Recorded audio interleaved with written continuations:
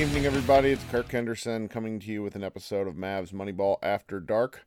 Coming to you at about 12:30 at night on Thursday morning following a Mavericks loss at home to the Boston Celtics, 109-103.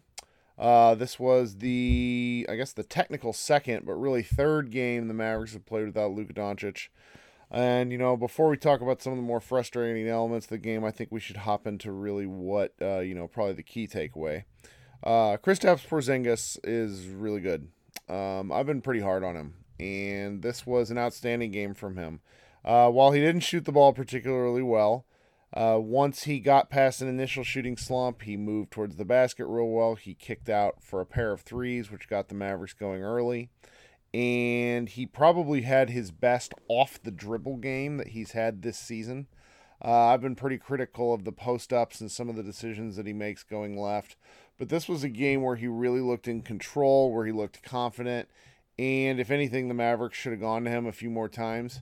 I know that he has really talked about, shots coming within the process. And I understand that, but there was just it was a little frustrating late in the game when he didn't see the ball as much as I felt like he could have.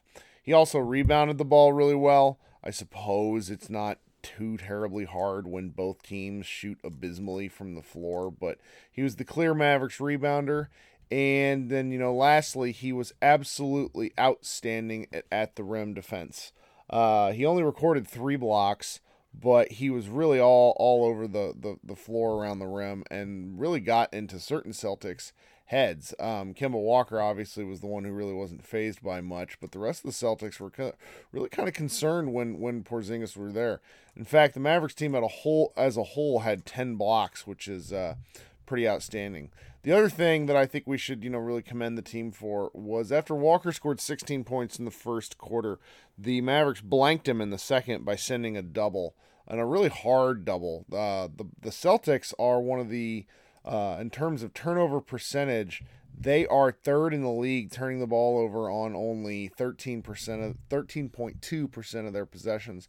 Only the Blazers and the Mavericks are better.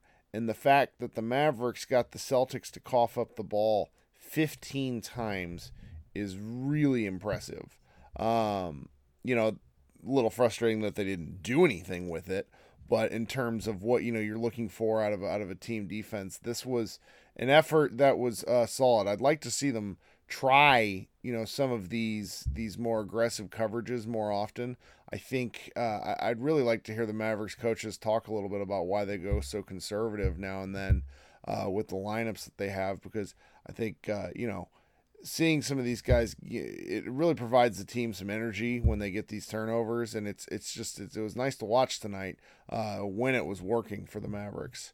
Past those things, the turnovers by the Celtics, the pretty good team defense, and Porzingis, that really just leaves Seth Curry as a strong plus.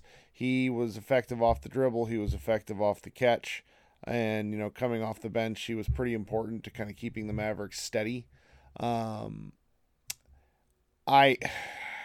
It's hard to be critical of his usage because he feels like a guy who, when his shot is going, you just want to feed him. But, the fact is he's a 6'3" point guard, and it's a little bit challenging to get him the ball, within the flow of their offense unless they're really hunting for shots. And again, the Mavericks have talked about how they're just not interested in doing that. The bad of the game, guys, you gotta hit your shots. With Brunson and Hardaway were combined 8 of 30. Hardaway is now 5 of 27 over his last 2 games. He just couldn't find the rim or bottom of the net at any point. He found the rim a lot, that was for certain. And when the team as a whole just can't, hit these open looks, they're not going to win. The Celtics out-rebounded, outshot, and I think they did not assist the Mavericks, but they really just beat the Mavericks in the margins just enough to where Dallas didn't have much of a chance late in the game once the Celtics pulled ahead by 6 or so. I don't really know what to say beyond that because you're going to have games where guys don't hit their shots. I don't really love the usage of both Brunson and Wright. Wright was too, kind of caught up in his inability. He doesn't really like to shoot. He doesn't like to hunt for a shot. And Brunson, just couldn't connect. There's really no other way to put it. A lot of the shots that he took were good looks, but they were just terrible. He passed the ball really well. He had 11 assists, some really great finds in the first quarter and in the third quarter. In the fourth quarter, though, he lost his mind again, with some really bad turnovers like he had in the Heat game. And I'm just surprised to see some of these turnovers because he just loses the ball. Having, the box score says he only has 3. I counted 4. And in a game where the Mavericks only had 7, it's just a rough way to go. Beyond that, there's not a ton to talk about with this game. Dwight Powell had a really confusing game. I'm kind of a on the record fan of not really understanding, in game what he's doing that's so awesome. But, over the long haul, it's been proven that, he's pretty effective to the Mavericks offense. It felt like a game tonight where he just didn't have it and the Mavericks had to keep going to him for whatever reason. It's one of these losses that, you're going to look back down the road and maybe be a little frustrated at, but when you don't have Luka Doncic, every, shot of the win and not getting it is a little frustrating.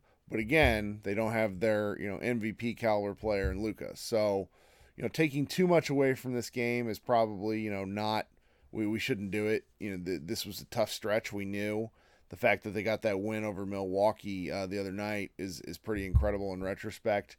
They're going to be playing a 76ers team on Friday, which just fell to the Heat, and they're probably they're gonna want to take it to the Mavericks, and their length is really gonna drive Dallas crazy.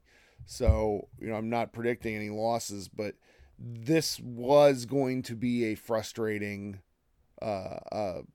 stretch of games. And so, escaping with 1 win and 5 or 2 wins, or as long as we're seeing some progress with the things that we've been talking about and hoping to see, mainly in the form of Porzingis, it's really a long-term probably a long-term win for the team.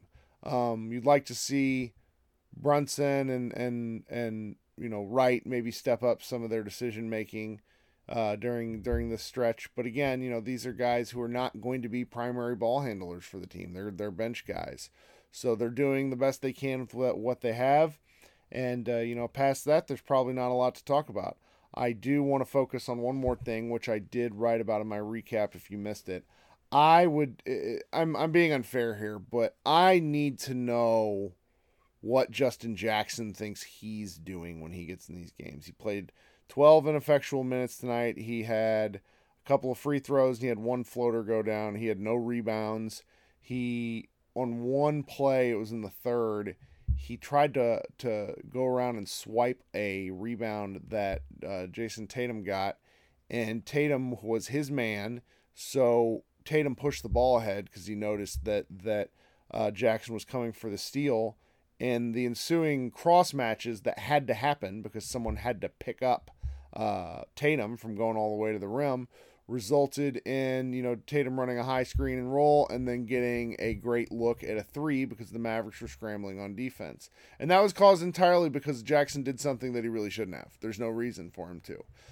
He's a 6'9" guy who doesn't use his height in any functional way. And I don't understand what's happening. He's had some good games. He'll probably have some good games again. But this is why Josh and I in particular were a little bit skeptical of him coming into the year. He's, a whole bunch of skills, a whole bunch of talent, and he's simply never been able to tap into it for any consistent amount of time. But again, this is me being unfair. You struggle for stuff to talk about in a game like this, and you really just want to move on to the next one, which is what we're going to do. As always, thank you for listening. I'm sure Josh and I will probably be back Friday. I know I'm covering the game, so I will definitely be here. And as always, thank you for tuning in. This has been Kirk Henderson with Mavs Moneyball After Dark. Everybody have a good Thursday.